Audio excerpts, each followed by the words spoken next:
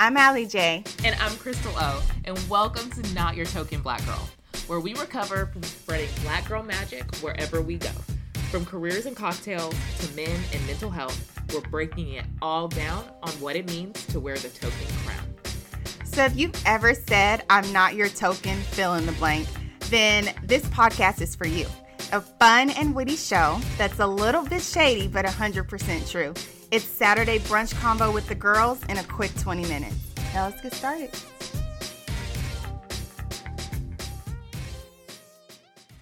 On today's episode of Not Your Token Black Girl, we're missing Allie J, but Crystal O is joined by her sister Charity to chat with Mo Green about being Black in America and a member of the LGBTQ community. He serves as the Director of Public Affairs at the Illinois Department of Human Rights. Welcome, Mo. I'm so glad to have you on the pod. We're missing Allie today, but we've got Charity and Mo as we dive into the LGBTQ community and Black Lives Matter. So just to kick it off, I understand you're a fellow Texan. Yes, I am. Houston, Texas, all the way. I love it. I love it. So my sister's convinced we're related. I know we got on the pod earlier and we just immediately vibed. So I love that. Something that was in the briefing was your grandfather is a pastor, which is very interesting because my sister and I grew up in a religious home. Very religious home. Yep. Our father was a deacon. So just to dive right in, the Black church historically hasn't been all about respectability, or has been all about respectability. Definitely. Politics and not accepting this community. How did you come to terms when those are kind of two opposing parts of your identity? Definitely. So when I tell you, my family is very, very religious, like religious. My dad was a pastor. My grandfather is bishop over Texas and Mexico. And this is Church of God in Christ. Are you guys familiar with Church of God in Christ? Yep. I actually wasn't until Mo told me about it. I feel like I just missed that part of my Black Texas childhood, but it's real deep. It's real deep, a little country. So I think what gave me the power, I guess, to come out was actually, I went to University of Chicago. I had left home. I was all by myself in this big ass city, and I was taking a ton of classes on identity politics where I was sort of equipped with a jargon and a framework to really analyze pathologies of power, structures of power, right?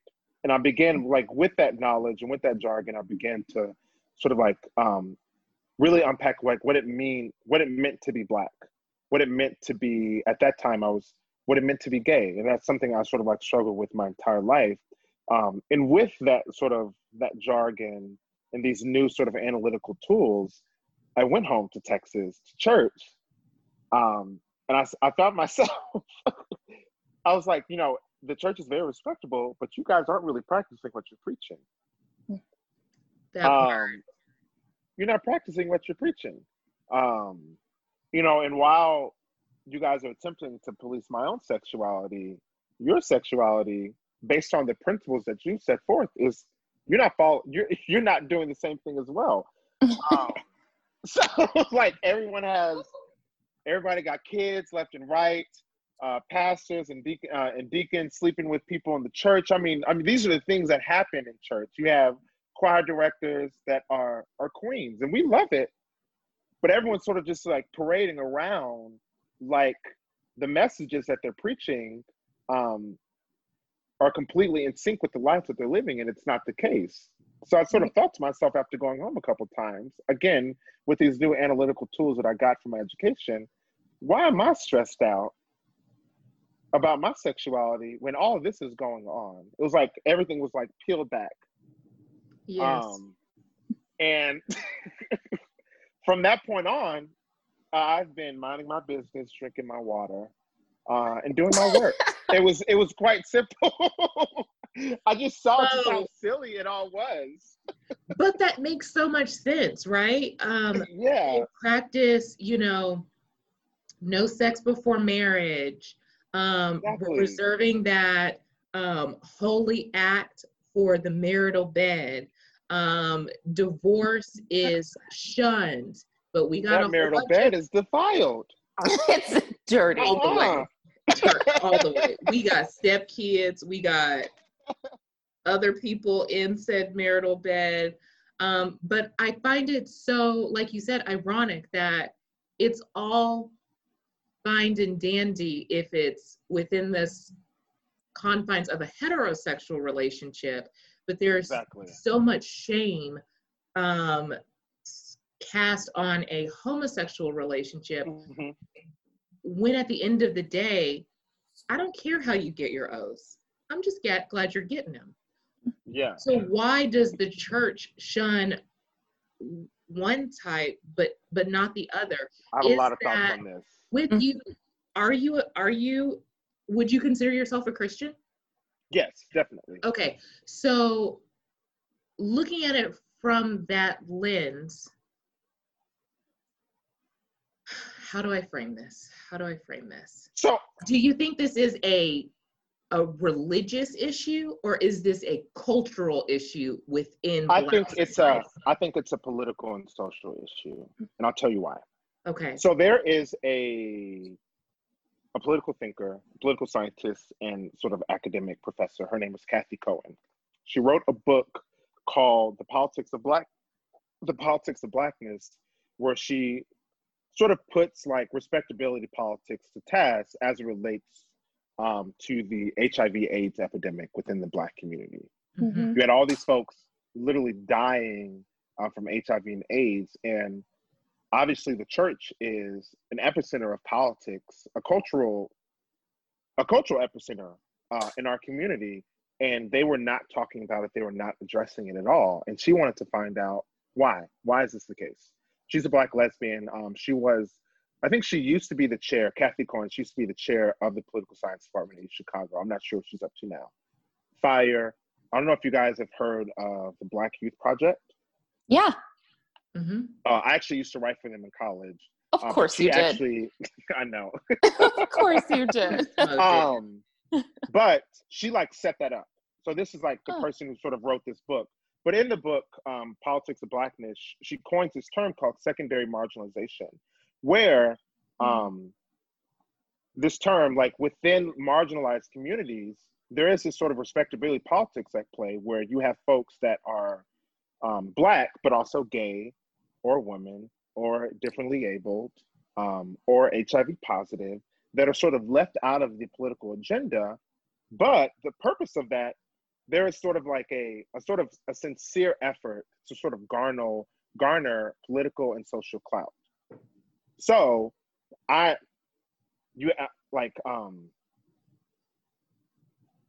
sort of flip it inwards, you have Black folks that are in Black communities that are trying to gain social and economic clout in the larger white communities. And they're saying, oh, if you're gay, if you are HIV positive, you're going to prohibit us from getting the social and economic clout that we need to survive. So we're going to cut you out. So I think the homophobia, I say that all to say, I think the homophobia that you see in Black communities is rooted in a sincere sort of desire to function and gain clout within the larger sort of racist society. I think homophobia in Black communities is rooted in racism, the racism that Black folks experience in the larger community. The only issue is a lot of times you hear Black folks say, well, we can't do this because we have these gay folks that are doing that, or we can't do this because we have these other marginalized people that are doing that. Are you guys following me? Yes. Perfectly. I think that what is also so tragic about that is that they're trying to get into this broader white community that doesn't even want them there. Doesn't even want them. Or if there were members of that community that wanted them, they would want them as they are. That's a small, slim portion of that community, but that's it. It's mind-boggling. But essentially, secondary marginalization, it's the marginalization that you see in the larger, predominantly white society in this country, but I guess specific to like different marginalized communities. even in gay communities, you'll see secondary marginalization at play. With like if you're of color, if you're Black, if you are differently abled, if you're HIV positive, if you're a bottom, sort of play out in sort of the larger community, right? But it happens all the time in specific marginalized communities where everyone's just trying to get access to a piece of the pie. There is sort of a sincere effort that I can sympathize with, but the way that it plays out is typically folks that look like me that are in same gender-loving relationships or queer or trans or HIV positive being left out from that, from those conversations, from those rooms, from those tables within our own smaller communities. Yeah. So not to challenge, more to piggyback on, could the phobia in the Black community with this specific group, with this subculture of the Black community, also be tied to the historical, I guess, trauma of Black masculinity? There's a fear there, right? You stole us from Africa. Obviously, I am a huge history nerd, so diving into not the Hollywood history, but the raping of Black men and just is demasculinating, whatever that word is. Demasculating, yeah. Yes, demasculating of Black men is some of a fear of that trauma, or I guess the results of that trauma. Does that have an impact on the phobia we could see? Do you think it's just because we're all crabs in a barrel trying to get to the top or fighting for our piece of the pie? Or could a little bit of that historical trauma towards Black men also be roped into it, with them thinking the stereotypical weaker gay man? I think you're right. I think that there's an argument there, but I guess I would ask, why would that emasculation matter? It mattered because it was coming from white slave owners, right? And again, I hear that part, and in my mind, it just goes back to racism. There is an historical argument there, but it's going back to the antebellum South and slavery dealt to us from white slave owners. Yeah. Right. So I still think that that the sort of racial politics there are like really at play, and you know, yes, we are trying to sort of get a piece in the pie, but like also just trying to like stay alive, stay mentally healthy, and sometimes the way that folks go about doing that is like very, very problematic, and it ends with them marginalizing other folks. Yeah. Mo, that's actually a perfect segue into your discussion about how the Black community marginalizes anyone that's different, even if they're doing fantastic work. Yeah. And we know historically we have labor leaders and civil rights activists like Bayard Rustin, who wasn't someone I learned about until I was in college, and even more after I was in college and I actually joined the labor movement. I had no idea he was gay. I knew who he was. I didn't know he was gay. And these are pillars of the Black civil rights movement, helped make the March on Washington possible, but that entire part of their history has been erased. Completely. It's completely erased. And we're seeing, I wouldn't say the same level of erasure, only because of the times we live in terms of digital access and activists. But we're seeing similar levels of erasure within the Black Lives Matter movement and protests. And I'll specify a little bit deeper into that in a second, with trans women. And it's kind of what you were saying earlier, is that some members of the Black community are saying, we want to get this, we want them to stop killing us. We want, equal rights, which I'm totally for, but they're like, but you have to stop talking about those trans women being murdered, because that doesn't fit into our little box. And that's especially absurd because I'm pretty sure 2 out of the 3 women who are the founders of Black Lives Matter are part of that community. Queer. It's just not Alicia, right? So this is definitely not, a position that those 3 women themselves support, but it's happening on the ground and at the protests, and you see different levels of people coming out for protests against trans women versus just Black women versus Black Lives Matter overall. It's like you go with Black men and then you get bumped down Black women, and then you've got trans women must be at the very bottom of these people's minds. They are. So I don't know. I guess I kind of want to hear your thoughts on the current status of the Black Lives Matter movement, and if you feel like it's overall failing the LGBTQ community. Failing is a little bit of a dramatic word, but yeah. So I think I don't think it's failing us, because many of the I think the Black Lives Matter organization have done a good job of like setting up organizing structures in very different parts of the city and putting pressure on folks that are in positions of power, right? And all the people that are on the ground doing that work, they are all Black queer folks. I was going to ask you, do you know? They're artistic, like dope, sort of like weird, but like weird. Like when I say weird, I mean in like a good way, like quirky, Black queer folks. A lot of Black lesbians, a lot of Black trans folk, a lot of Black queens, Black gay men. So, I mean, these are the people that are sort of out in the front that are organizing these protests. So I don't think that you will sort of see the erasure right now. I think that what I would be interested to know is like sort of how will this story be told in history, right? Yeah. Because we're here. You can't deny that we're here. You can't deny that we, Black gay people, Black queer people, are leading this movement. But typically, you know, storytelling and sort of historical storytelling is done by people in power, right?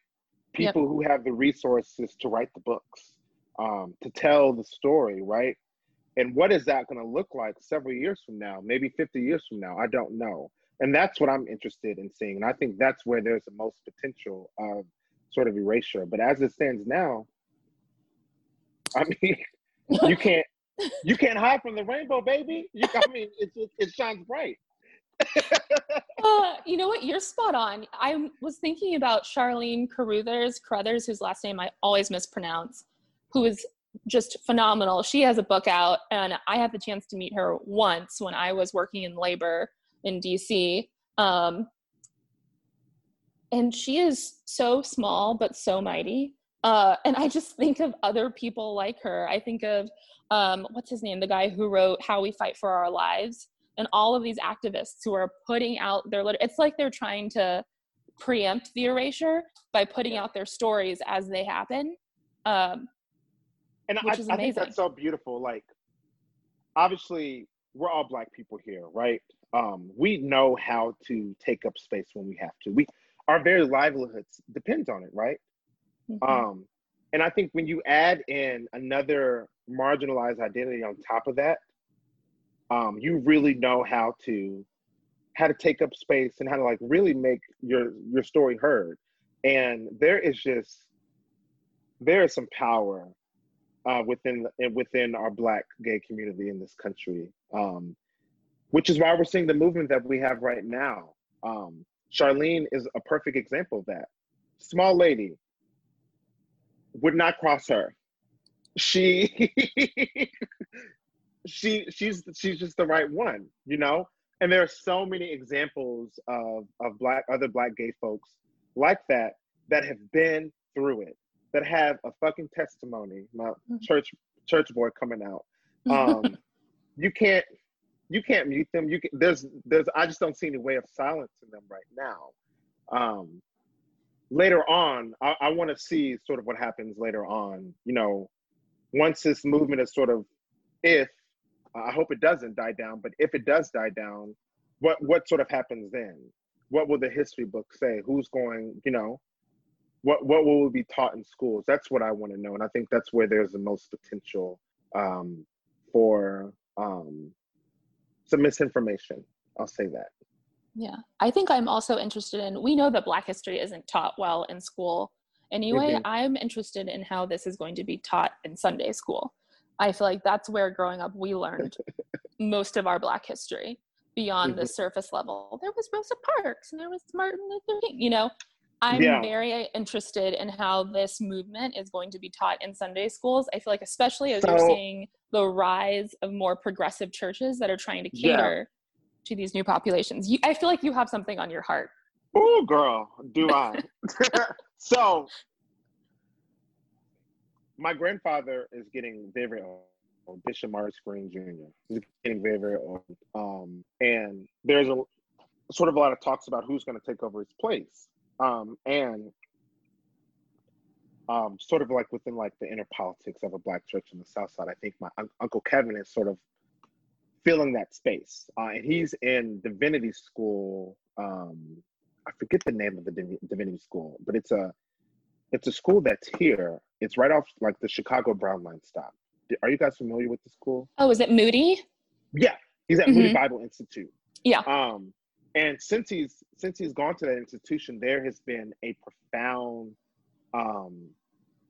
shift in the way that he thinks, such that him and his wife just a couple months ago said that they have been doing a training at my grandfather's church, Lily of the Valley Church of God in Christ, pressed down, shaken together, running over, about being supportive to other marginalized communities, people that are disabled, people that are gay,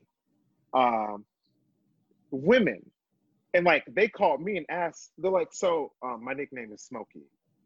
So like, what do you think about that? What have been your experiences sort of being gay and also being a pastor's kid? How can the church better support you? This is a call that happened 2 months ago. Okay. Wild. And mind you, this is wild. This is a church in Bryan, College Station, Texas. Okay. And a Kojic church at that. And so for people that are listening, Bryan College Station is a small town, maybe 100 miles northwest of Houston. Very, very down home, and not necessarily, it's not an epicenter of progressive thinking. Of anything. That's true. You got Texas A&M, white military people, and that's about it, you know? So, yes, there are going to be problematic churches that are going to try to erase these stories, the stories of Black queer people that are fighting for their liberation, okay? But I think there's just been a fundamental shift these past couple of months, right? And the fact that I'm getting a call from an uncle, you know, who 5 years ago was on a pulpit preaching sort of, you know, anti-gay things, it's calling me talking about how can this church be more inclusive to gay folks. I think that's indicative of sort of a tide that's going through our country, where these things hopefully, you know, sort of will be taught. We'll see. Fingers crossed. So I'm curious to know more about you, Mo. What was your journey like? I know you left Texas, you went to Chicago, you came back with all of these new progressive thoughts and ideas. What was your journey to living your truth with your down home, Southern, conservative Christian family? I think, honestly, it was just getting away, which is a story that you hear from a lot of gay people. They have to get away. They go to a big city. A lot of times it's Houston or Atlanta. And I like to go to Houston and cut up a little bit here and there. I know you do. I know you do. I think it was like, yes, I got all these new progressive ideas. I was learning a lot. I had this jargon to like really like deconstruct sort of societal norms around me. But it was also sort of developing a community for myself with people that would support me, right? That's all people need to be themselves. You want a community, you want to feel loved, you want to feel supported. And luckily, like on the south side of Chicago, at East Chicago, I found that community. I found a bunch of, you know, progressive thinking, gay folks from New York, from LA. And once I sort of had that, I was kind of like, you know, F y'all. I love y'all. Y'all my family. But this is a chosen family that I have here. It's the same thing, like even like Unpose. You have all these folks on the show that were, tossed aside by their family. If your family doesn't want you, you go pick a new one. Mm-hmm. And they will empower you to be your true and most authentic self. And that was very much what happened to me in Chicago. I met some amazing people that I'm still close with now. And I had some very, some long and difficult conversations when I was sort of dealing with my sexuality and dealing with my spirituality and my religion that was telling me, no, you need to be straight. You need to date this girl. You need to get married and I want some grandbabies. And I found a chosen family. They gave me the power really to be my true self. And once I had that support, going back to Texas and coming out to my family didn't seem like a tall order. Yeah. It didn't seem like that. Mo, I feel like we could have a completely separate conversation with you that I would absolutely love to have. I'm not a member of the LGBTQ community, but I am a huge ally. So I don't want to take away from this conversation, but just something about Black kids leaving their homes to go somewhere else to become their full selves. I obviously didn't have the exact same path as you, like I said, but there's just so much about going away and realizing that you have so much more to you and that people will love you for you. You untap all of these emotions that you didn't even know were really existed. And all of this power. Yes. Yeah. And it's so funny, like going back and seeing folks that are still home and didn't necessarily leave. There's just a profound difference in the way that we function, the way that we think. Mm-hmm. Even some family members that are much older than myself will like plan some things and they still have to I was talking to my mom about this. Like, we have one family member that felt the need to check in with who's older, who's like 50 years old. And we were going to plan this family reunion. He's like, well, let me check with my mom first. So let me do this. Whereas like me, I've been on my own for 10 years. I pay my own bills. If I make a decision, it's sort of happening.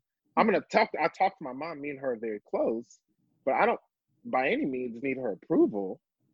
I'm a grown ass man. Which is very, very wayward from the way that Black Southern kids, I mean, exactly. I'm just speaking from my universe, but that is extremely wayward behavior. Yes. And I remember having such a conflict about this as I, very similarly to you, went off to school, started figuring out all of these things that didn't actually align with who I was, and being worried that by being wayward, people would think that I was too white. I was like, this is all stuff that white people do. And I remember having these first conversations with, when I first started going into therapy, like 2014, being like, I don't know if I can do this. People are going to think I'm like those crazy white kids who are always, and what's crazy, they secretly admire you though. The crazy white kids? No. Family back in Texas. I was like, no, they're me just that stayed at home. But the kids I love that this conversation is going. You'll notice that I've been quieter this podcast because last season towards the end, we started diving into what is an ally. And one of our guests said the role of an ally is to shut up and to listen and to absorb the lessons and to apply them. So I've just been taking in everything that you've been saying. But in this conversation, I am the kid that stayed behind. I still live in my hometown. I went to Austin for school, where I met Allie, my best friend, co-host of the pod. I went to Louisiana for grad school, kicked off my career, and came back. And now, as a married mother, I'm like, I don't want to be that hometown girl. And there's nothing wrong with Dallas. There's Dallas nothing wrong with great. I love having, my mom here. It's so easy to get a break from my badass kid. All of that. Kid. She's not bad. She's perfect. She's adorable. But my husband and I are getting the urge to go out and find our own way. And granted, we're now 32 and 35, but it is never too late. It's never too late. And we are looking at bigger cities like Chicago and New York, because staying with all of us being Texan, I think you can understand this, staying in this very conservative country. I mean, I live across the street from a horse farm, okay, stereotypical Texas life. Mm-hmm. I don't want my progressive thinking, the things that I've been exposed to in the way that the adult woman that I've grown into, to be stifled. And not that there's anything wrong with tradition. I think it's important to bring that with you, your foundation wherever you go. But it is a delicate balance of, my foundation is solid and that's part of who I am. But I also need to go and be surrounded with and raise my daughter around different cultures, different ethnicities, different walks of life. And I'm going to admit this. I was battling whether I admit this or I don't admit this. As we were looking for a guest on this podcast, I realized my circle of influence, I could find people of different races, different genders, different ages, but I couldn't find anyone that I legitimately could call out to in the LGBTQ community. And I pride myself on having a very diverse group of people around me. And I was sad when I realized that. And I said, I need to do better. I need to do better for myself. And it's not that I'm a bad person. I just need to be more intentional, because if I really am going to be an ally, I need people in these different groups to hold challenge me, and to help pour into my daughter. My daughter is going to be a Black woman, but she's got a white German grandmother and a Black Nigerian grandfather and 2 African-American grandparents on my side. And her father isn't from here. So she's got so much cultural diversity, but I also want to make sure she grows up with friends whose lives are different than hers, whether that be socioeconomically, the people they love, the religions they practice. And I think that is how you can have a strong foundation and build on top of that for the generations to come. Exactly. Because I don't want my daughter to sit around and say, I don't have a single friend in this marginalized category. I don't want that to be her story at 2 years old. And I think that was the beauties of going away to college. They're just like, yes, class was like fun. It was hard. They dragged me at that school. I'll tell you now. They dragged me through the Mo is circuit. being modest, but I went back and stalked him after we became friends, and Mo graduated cum laude, or magna, like, cum laude from literally one of the best universities in the world. So yeah, they dragged him, but he dragged them back. So but I think most of the learning, thank you, Charity, I appreciate that. Oh, you're welcome. Most of the learning was done outside the classroom. As it often is. Outside the classroom, I was meeting folks from literally all over the world. Some people from the south side of Chicago, some people from Louisiana, some people from Santiago, Chile. That had all these very like different experiences. And I soaked it all up. I love that. I want to bring this back. I took us off on a tangent, so I apologize. And I went there right with you. We too. were also we were all there. Okay, somehow related. But this is what gay people do. They leave, they make their own chosen family, and they use that family to empower themselves. Exactly. That's it's the gay way. It really is. Mo, if you had to give advice to, not necessarily yourself, because hindsight's 2020, but if you were ever to go back to UChicago's campus to like speak as an alum and a young gay man or a lesbian woman, I want to call them. If you were to come back to I'm Texas, done. Or Texas, but I'm saying there is a little Black boy or a little Black girl, who is gay and is starting out on the journey you were on, because UChicago's an easy one. Well, I mean, he still had finding of himself to do at UChicago, but you're right. I sure did. I was in a whole ass relationship with a woman. I wasn't going to call you out. I was like, I know. I'll let the listeners know I was going through it. Yeah. Confusion. I was deep in confusion. Yeah. Oh, poor her. Poor her. Pretty girl. Big, was gorgeous she pretty, woman. Was she pretty? Gorgeous Nigerian woman. Okay, I see you. I'm over you. But I just, what can I say? Yeah. I like men. I'm sorry.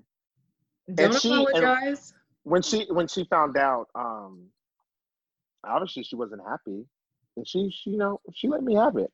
I was like, "You're right. You're right. You're completely right. I apologize.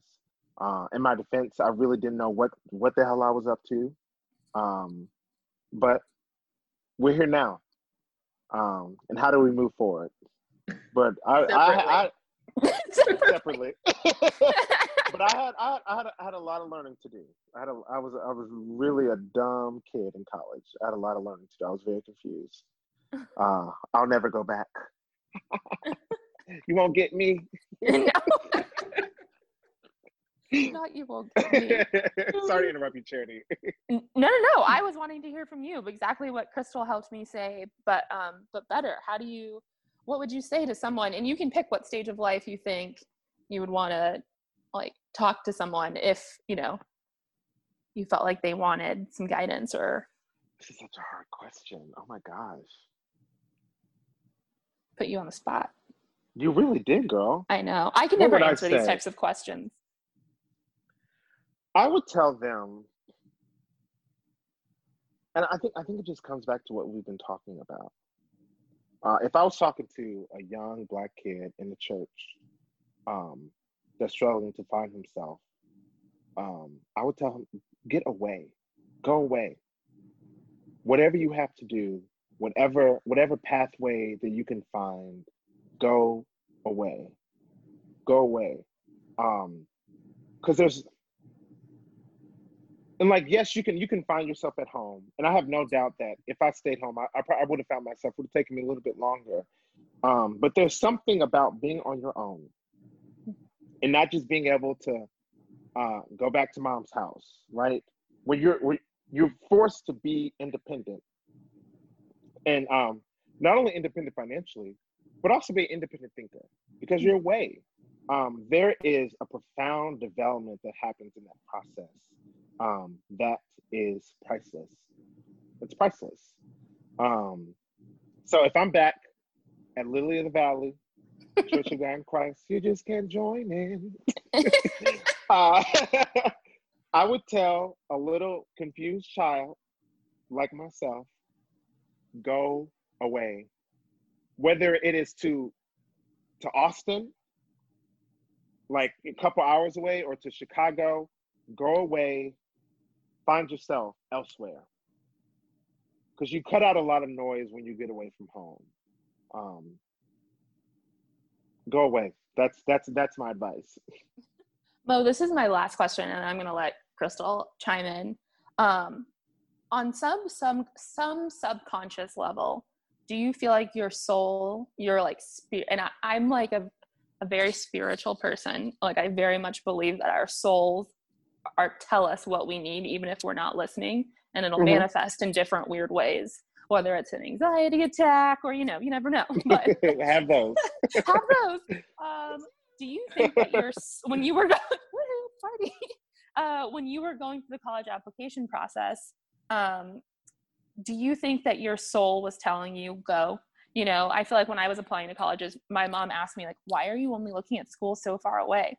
And I didn't have an answer, but I think my soul was telling me go. Do you think very subconsciously? So a lot of thoughts on that question.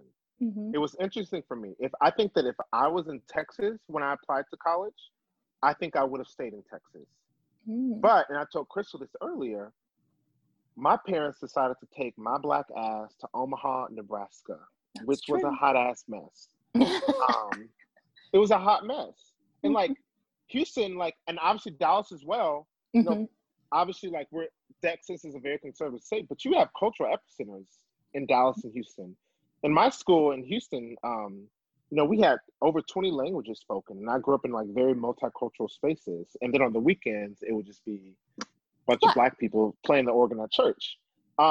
So to go from that to Omaha, Nebraska, where my high school had 3,600 people, and less than 2% were Black, and everyone was looking at me like I was some alien, and asking me the most inappropriate questions about my body, about my physical ability, about my intellect. Someone literally asked me, "Oh, what are you doing in honors English?" Like they were confused why I was there. Because I'm smarter than you, Becky. Yeah. Oh, I read that hussy down for filth and shame. Because I'm smarter than you. Yes. Because I'm smarter than you. Filth and shame. Filth and shame. Yeah. The gall and the gumption. How dare you? Get out of my face. But are you in the right classroom is the question. Her life is not quite well. So lift her up in prayer. But that was my experience. Your choice. So I was happy to get the hell out of Nebraska. There are some great people there. I have developed some long-lasting relationships, but Nebraska was not a part of my narrative. So it was very easy for me to keep going. I did not apply to one school in Nebraska. Did not. And I've actually applied to a bunch of, this is how, it's funny because I knew I was gay, but it took me a while to like really accept it. I applied to a bunch of very gay liberal arts colleges. Like Berkeley? Berkeley, Reed, Grinnell, Carleton, Middlebury College, Williams. I applied to Carleton and Middlebury. I wanted to go somewhere. I was like, I need to get out of here, and I need to go somewhere where I can find my community. I always loved like weird, like hipster people. I just like wanted to drink and read some philosophers and do gay things. And I knew it was going to take me a while to accept that. So I was like, you know what? Let me just find a place that's going to support me. And those are the types of places that I applied to. They weren't in Nebraska. My black ass? I think the fuck not. So your soul was still telling you where it needed to be. Yeah. But I think if I was in Texas, I think I would have been in Houston. I think I would have gotten very comfortable. I probably would have tried to become a pastor and follow on my. I would go to that church though. Oh hell yeah, that's the church. We would usher in the spirit of the living God. Okay. I was like, that's good. But it's funny how life works out. I'm glad, as much as I hated those 3 years in Nebraska, I'm glad that I lived there. Because it brought me to Chicago, and like literally next month it'll be 10 years here. 10 years in Chicago, living my gay best life. I love it. I love it. I love it. I love it. I love it. Mo, thank you so much for joining us. You are a gem and a jewel, and it has been such a pleasure just learning from you, soaking up your experiences, and I hope our listeners have enjoyed it as much as we have. Yes. Thank you guys for having me. I appreciate it. This is Allie J. And I'm Crystal O. And that's it for this week. Be sure to tune in next Sunday at 12 p.m. Central for another episode of Not Your Token Black Girl. And also be sure to subscribe to our podcast on Apple Podcasts, Spotify, or Google. And follow me at Basic Allie on Instagram. Follow me on Instagram and Twitter at @TheCrystalO.